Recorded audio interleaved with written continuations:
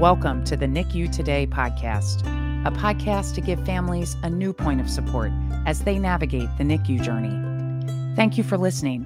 Please don't forget to subscribe wherever you enjoy your podcast and share this episode with anyone who might find it helpful. Our guest today has experienced not only the NICU, but also a heart condition that has impacted her family in so many ways. She's here with us to share her family story, lessons learned, navigating the unknown, and so much more. Welcome, Danielle, to the Today is a Good Day podcast. Thank you, Martha. I'm happy to be here. Tell us a little bit about your family's journey to starting a family. Yeah, absolutely. So I'm sure, talk more about our genetic heart condition as we move forward. But my family does have a genetic heart condition called long QT syndrome. It is an arrhythmia. So when we talk about my journey of starting a family, my husband and I knew we wanted children, but we were unsure about what starting a family would look like for us. It was one of the first things I told him about myself after we met. I'm surprised I didn't scare him off. But I needed him to know about the ways that this could, possibly affect me and, starting a family in the future. So we talked about seeing a genetic counselor, a surrogate, adoption. We talked about a lot of different options. However, I did end up getting pregnant and had my first daughter, and that is where our journey started. We have 3 daughters now. So that's kind of where it started. As far as, going back a little bit, I did lose my mom to a genetic heart condition we have when I was 3 months old. So postpartum is a very high risk time for us. And so during, she was in that postpartum period when she did have a fatal arrhythmia that she was not able to come back from. So it's definitely something that we take really seriously, but we have some great doctors and good care. Can you tell us a little bit about the genetic heart condition that your family has? Absolutely. So long QT syndrome, it's actually a mutation on the one of the potassium channels. And now they've maybe identified, I want to say 20 plus different specific genetic mutations. But to give a really basic example of what long QT syndrome is, you have the actual heartbeat itself. So that's kind of the up part of the heartbeat. And then you have that flat part. And that's the recovery period. So your heart beats, it recovers, and it beats again. That recovery period is the QT interval.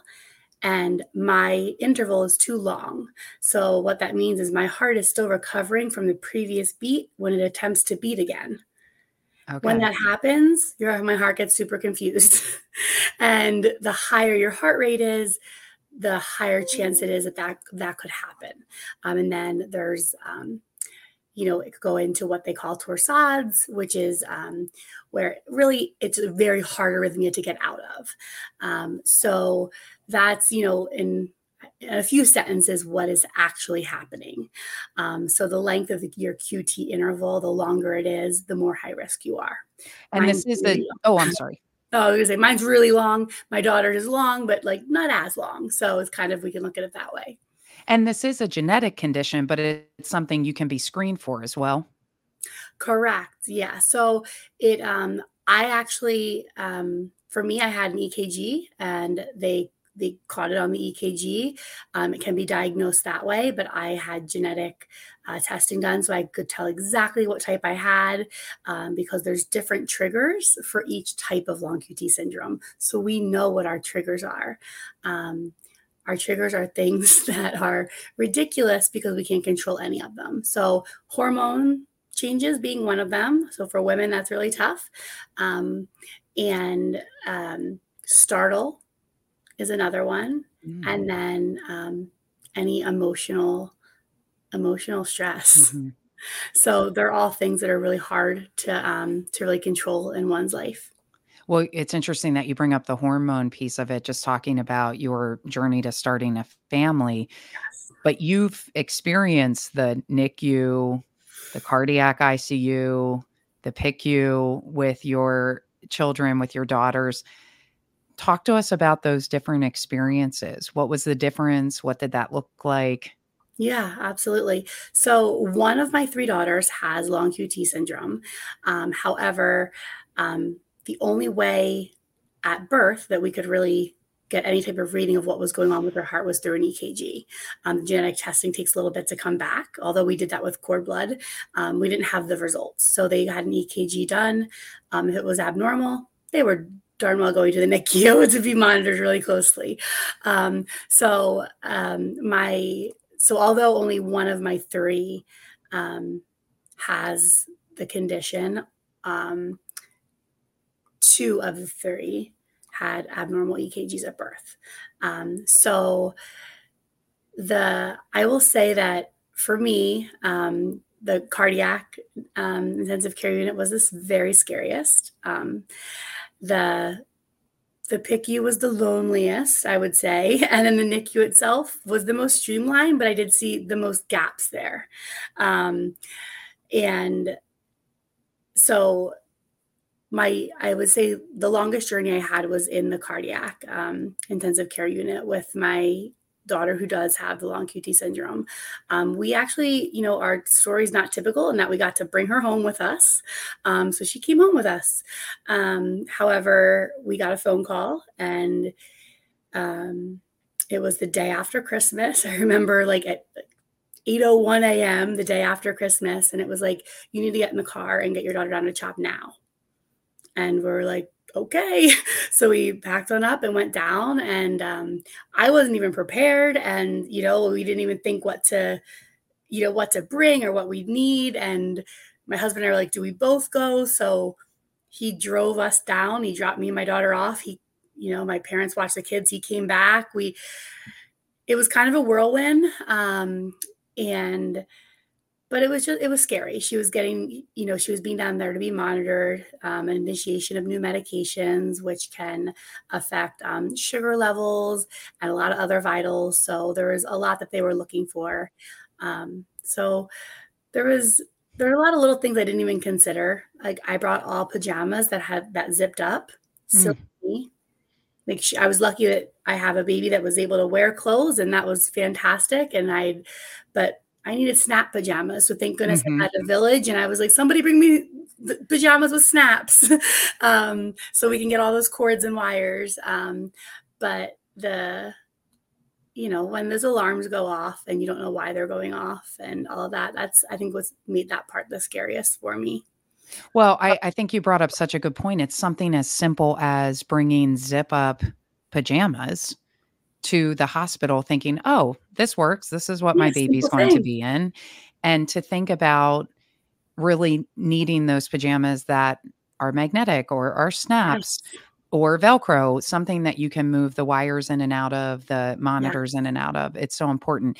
When you think back on those times in the cardiac ICU, in the PICU, in the NICU, what were the different ways that you advocated for your girls in those different scenarios? Yeah. So honestly, it looked very different for me for each of my children. When I had my first daughter, I didn't know I could advocate. I was 24 when I had my first daughter. I didn't know what I was walking into. I didn't know what I could ask for. I didn't know what was available to me.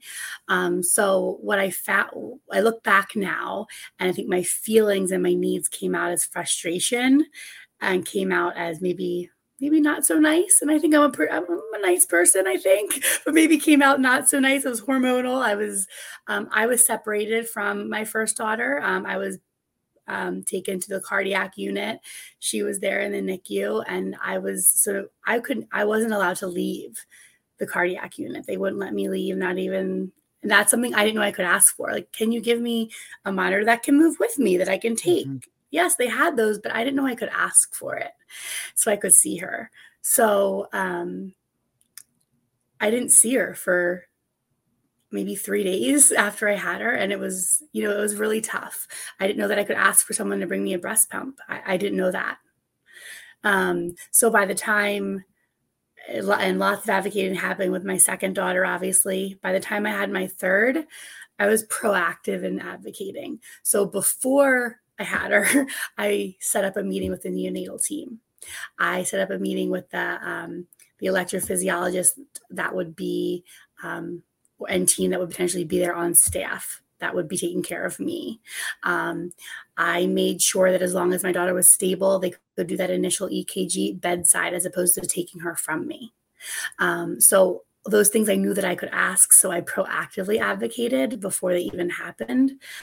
So it was already kind of set in motion, and they knew those were expectations I had, as long as it wasn't, hindering the work of the doctors and nurses, because they're busy and they're doing their very best to take care of me and my little one. And so, I think knowing the who, what, where, when, and why of advocating is really important. And I'm really passionate about that, and helping others to do that when they're not sure how to.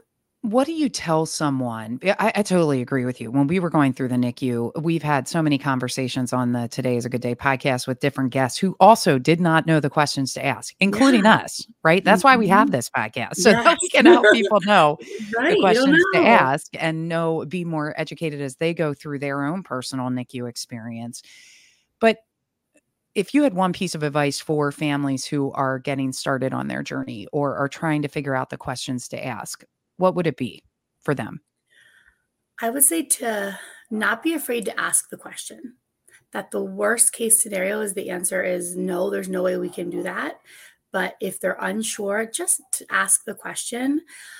If the doctors or the nurses aren't able to give you an answer, ask for a caseworker or a social worker. Mm-hmm. That would be my one piece of advice. Getting that other person in there whose job it is to take care of the family and to make sure their needs are met is really important. And sometimes the doctors and nurses are so busy taking care of all the complex needs that are happening that it's not in the forefront of their mind to call that social worker or case manager to come down. So ask for that.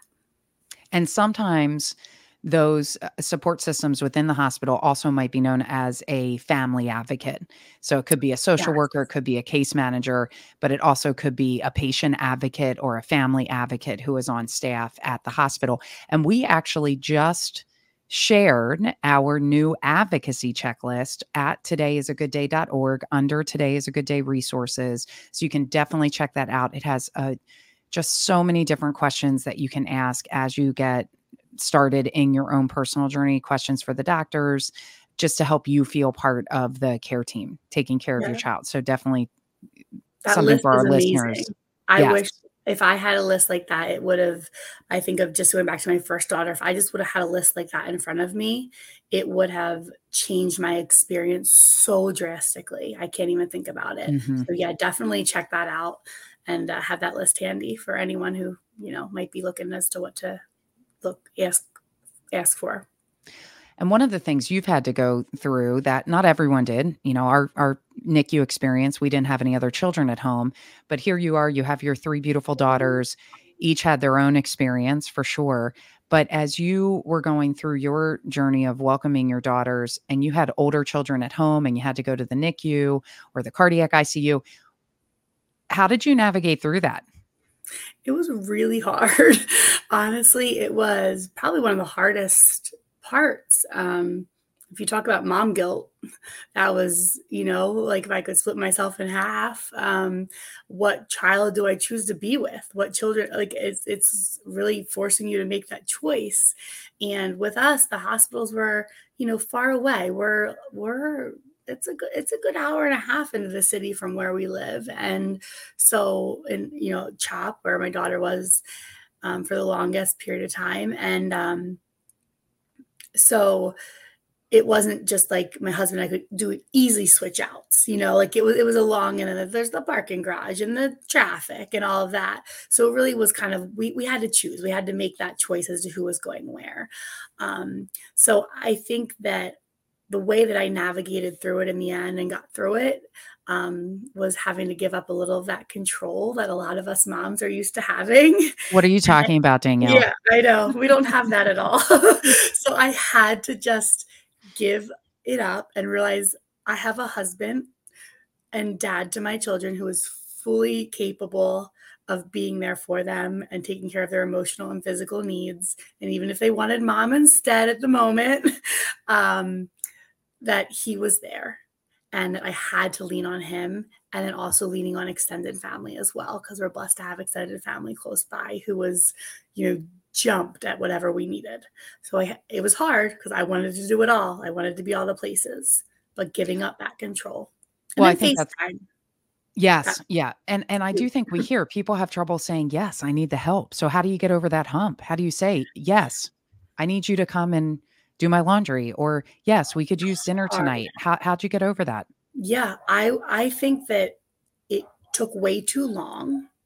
I think that I tried to just hold it all together and for longer than I needed to. And it wasn't until um, I call her my mom because my stepmom has been in my life since I was 8 years old.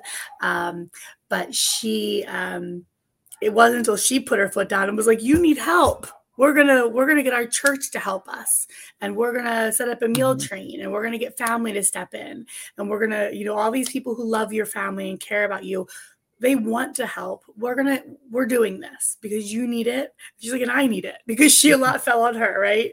As her wanting to take care of her daughter. So yeah,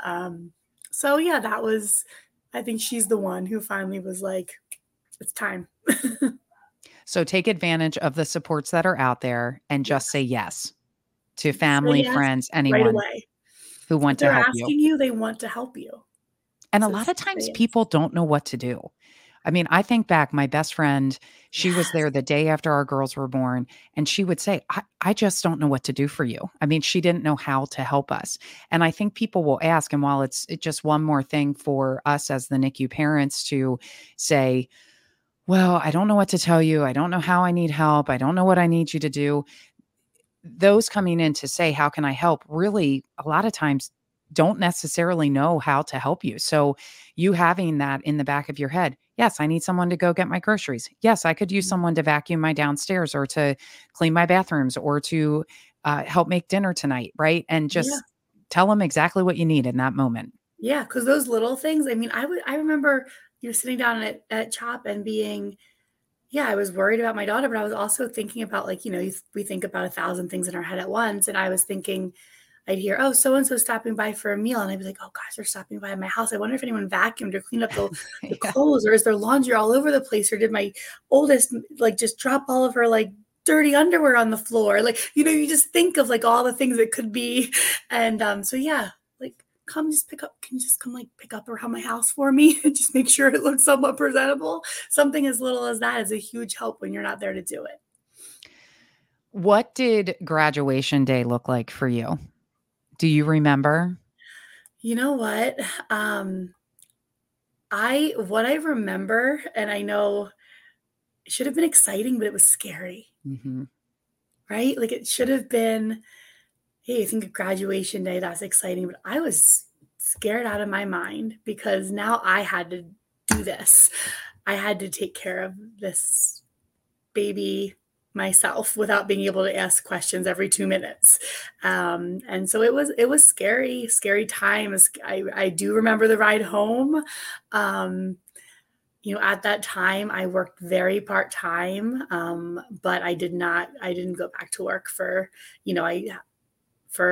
longer than typical until I was really comfortable, again, giving up a little of that Mhm. control and letting others take care of her. But yeah, that it was scary. It would be the word that I would say. Well, and that's important to recognize as so many people say, I just want to get home. I just want to get home. I oftentimes joke they had to kick us out of the NICU. I mean, we Yes. didn't leave, right? We Mhm. went, are you sure? How about if we Mhm. order pizza for everyone? Right, exactly. Are We'll we save really one more going day. home? Yeah. I don't think it's time yet. But Yep. it's a day Mhm. certainly mixed with mixed emotions For of sure. such joy that you've hit the milestone of being able to leave the NICU, but also a lot of fear, especially if you go home with equipment. Now, did you all have equipment when you came home from the NICU, or have you had equipment at any time? Yeah, so we've had equipment when we came home, none of our children had equipment that they were using at that moment, which was nice. But we have had very constant use of Holter monitors, so cardiac Holter monitors. So depending on which ones they gave us, either 3 stickers or 13 or 14 stickers, lots of wires. They've come a long way in their ease, but with babies, it was really hard because there's all these wires, and then I didn't sleep. So if it was a 14-day Holter monitor, a 30-day Holter monitor, I didn't sleep because I was terrified they were going to choke themselves with the wires overnight. Like, Hmm. we'd rubber band them. We try the things, but you still worry. And then as my children have gotten older, the Holter monitors have now become, for them, kind of, they feel a stigma with them. They don't want to wear them to school, and they have to. So I have to now fight with them about it. And it becomes a big battle. And I feel bad. I understand where they're coming from. I get it, but I still have to make them do it. And Hmm. it's hard as a mom to know that that's something that they're not embarrassed of, but it comes with questions from kids, because kids are curious and they have questions, and it's not something that can totally be hidden. And their teachers need to know about it, because if something's beeping or comes off, like the nurse needs to know. So they feel that stigma. So equipment can be, a challenge, and, dependent on the age, for sure. Well, and what you're talking about, I think, brings up such an important point, because we oftentimes talk about the hospital experience, but and we talk to families about this a lot. That is a chunk of time. That is one chapter. And there are Yes. so many different chapters that we all have in watching our children grow and what we go through, and depending on what our child has gone through, our children have gone through. But I think you bring up a good point around the heart monitoring that you've had to do. And I'm wondering what advice you have for other families kind of navigating these different chapters with Yeah, medically complex kids. absolutely. I would say first is that, what I'm finding now is I waited too long, for my daughter to get her any type of behavioral health help. I didn't think that she needed it. And now I look back and I'm like, I should have gotten at 3, I should have done like art therapy or something, because now at 8, almost 9, she's really struggling, like really, really struggling. And so I would say, knowing that there's the potential, for them to just have questions and have really big feelings is Mhm. there. So just to be aware of that, and to just get them that help. And it doesn't need to look, again, it can just be them drawing pictures, and someone talking to them about the pictures they're drawing, as simple as that. Um, and I think also for me, um, as my child's getting older, making sure she knows that she is safe, that her job is not to worry. My job right now and the doctor's job is to take care of her. She has good doctors. Mom and dad are there to take care of her. We're making sure she's safe, and she gets to just be an 8-year-old kiddo. And Yes. that is what we're trying to do for her each day. Mhm. That's amazing. Ha have you seen with, what each of your daughters has just gone through, how has their experiences kinda impacted their relationship with one another? Have you seen anything with that? A lot. I mean, if I'm being brutally honest, they really do not get along, and it's a struggle every single day. I when Deep down, if one of them is hurt, or if one of them, when there's time to, my daughter with the heart condition, Alana, if she potentially is having like an actual symptom, a heart symptom or whatever, my other daughters are worried, they're terrified, they want to be there to help. They obviously love each other. There's no doubt there, but there's resentment. Mhm. Resentment in just something as simple as, like, I take, the day sometimes. I take her out of school. I don't work, and I have to take her to her cardiologist appointment, and that's a day I spend with her, and I don't Mhm. spend with them. And they resent that. They resent that there's certain things that just, you know, as simple as, like, they're playing hide and seek, and they want to, they go, ah, and scare her. And I'm like, you can't scare Alana.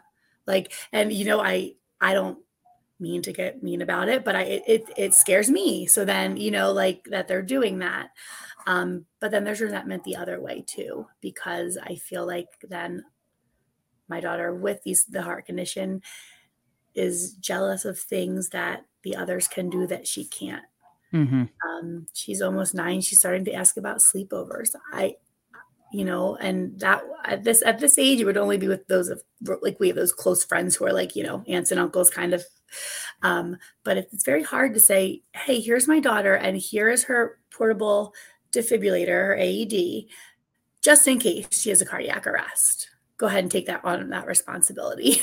That's a really hard thing to do. Whereas with the other two, when the age is appropriate and those times come, yeah, go ahead or go have a play date. And now it becomes Mom, why are you staying at the birthday party? You can just drop me off. All the other parents Mm-hmm. are just dropping you off. And if I don't know the parent, I have to stay because I need to have her AED there, and I can't ask another parent to take on that responsibility. So she sees that, and then resents her sisters for being able to be kind of just dropped off and having a little more freedom. So it's something that we are trying to navigate and figure out where to loosen and tighten. It's hard. It's hard. And falling on you and your husband kind of going through those emotions, but also you shared at the beginning, you lost your mother early on Yes. and to the same heart condition that you have, that your daughter has.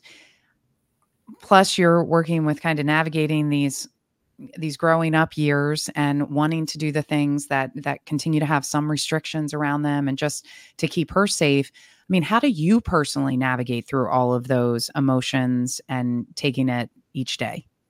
Yeah, I want to say that I'm doing great, but the days are hard. I think that the way that I get through each day is to know that I need to take care of myself physically and emotionally in order so I can make sure that I am there for my daughters and they don't have the same experience that I did. So at the end of the day, I remind myself of that often. And my husband Mhm. has to remind me of it some days as well. That I have to take care of me. Mhm. And it's hard when you have medically complex kids. I want to take care of them, but I have to kind of knowing that I have the heart condition that took my mother. Mhm. I have to take care of me. Um, and it's a hard thing to do. It feels selfish. Um, but I am so blessed to have the support of my husband who says to me, take care of you. You Mhm. need to take care of yourself. The kids need their mom. So I think that helps me through it. The other piece that helps it be a little less scary, and I also explain to my daughter a lot as she's becoming more aware of the fact that she lost her grandmother to the same heart condition she has. It's scary to her, um, is to let her know that, my mom was actually undiagnosed and was not being treated.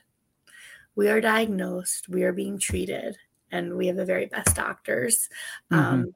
Again, I've been through, I would be embarrassed to tell you how many doctors that I have been through till I found ones that I felt like we have clicked with, and have looked at us as kind of, a whole person. And, so I really do feel like we're being taken care of by the best of the best. And unfortunately, she did not, because she passed away in 1984. 1984 is when long QT syndrome was actually officially considered a diagnosis. So the doctors didn't know. Okay. There's nothing anyone could have done. Mhm. There's nothing, my grandparents could have done. There's nothing the doctors could have done. No one knew it was a thing. She was diagnosed with epilepsy. So all of her Wow. cardiac events that she survived, her heart went back into normal sinus rhythm on its own, which was a miracle that she survived from 9 when she became symptomatic to 18 is really a miracle. We had her all those extra years. But yeah, so I think that's kind of what helps me navigate a bit. Thank you for sharing all of that. Of And course. also just look at the work that you're doing. So full disclosure here, Danielle is our program manager for Today is a Good Day, helping other families, but also through your volunteer work that you do with Simon's Heart. I mean, look at the impact that you are making on other families who are going through the same thing. Absolutely. It's so important to me. It's, you know, I think that most of my weekends are spent volunteering in some way, shape, or form. And it's something that I enjoy because I think that I know that we're making a difference. I get my girls involved in it, just because I want to, if I can save a life or make somebody's experience just a little bit easier, it it really means the world, because I know going through the things that I have gone through, those out there advocating and spreading awareness have made a difference for me. Well, and I just want to come back to two things that you said when you were talking about your own self care. One is finding the right medical team. So it is not always a once and done. Rarely is it a once and done that Mhm. you find someone that you really feel comfortable with, that you feel is listening to you. So you met with several doctors. You've gone through different doctors, right? Oh yeah. Yes, but how important is that? I think some people think, well, this is the doctor I was told to go to. It's okay to ask for second opinions or to do research and ask for others. Yeah, it was hard, and I honestly, like, in the beginning, I was like, "Oh, I'm gonna hurt their feelings, they're gonna be Mhm. mad at me, there's gonna be a note in my chart." Like, I thought all of those things, right? Like, as I was like, "I know," they'd be like, "Okay, we're gonna schedule your follow-up," and I'd say, "Oh, I wanna I actually," 'cause I had already, like, pre-done who, if this one didn't work out or we didn't click with, who would be the next person I'd wanna see, "So, actually, I wanna schedule with so and so." "Oh, we typically keep you with the same doctor," and it really kind of was a struggle back and forth, and I had to really explain myself as to wanting to make the change and how and why I wanted to make that change, and my answer always was that I we needed a doctor that really kind of clicked with our family, that really listened and really Mhm. understood what our needs were, and that is what I was looking for. So yeah, it took us plane rides away to find Yes. the doctor that really did change my life, change my treatment plan, and change my life, and is also takes care of Alana. And that's how important it is to make sure that Yeah. you find the right medical team. And the Yes. other piece I just wanted to mention, and we talk about this a lot with families, but the self care piece for you to be the best mother that you can be, that self care for you to make sure that you are staying healthy, you are taking care of yourself.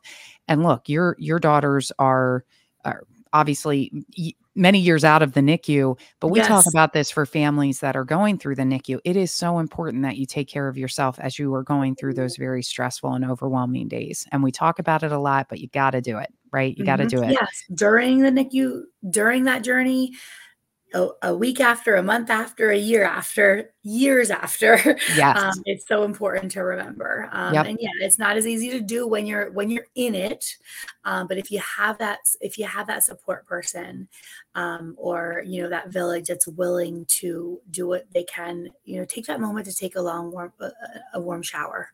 You Hmm. know, it's okay. Do that if that's all it is. It's something. All right. My last question for you today. Yeah. How are the girls? So the girls are great.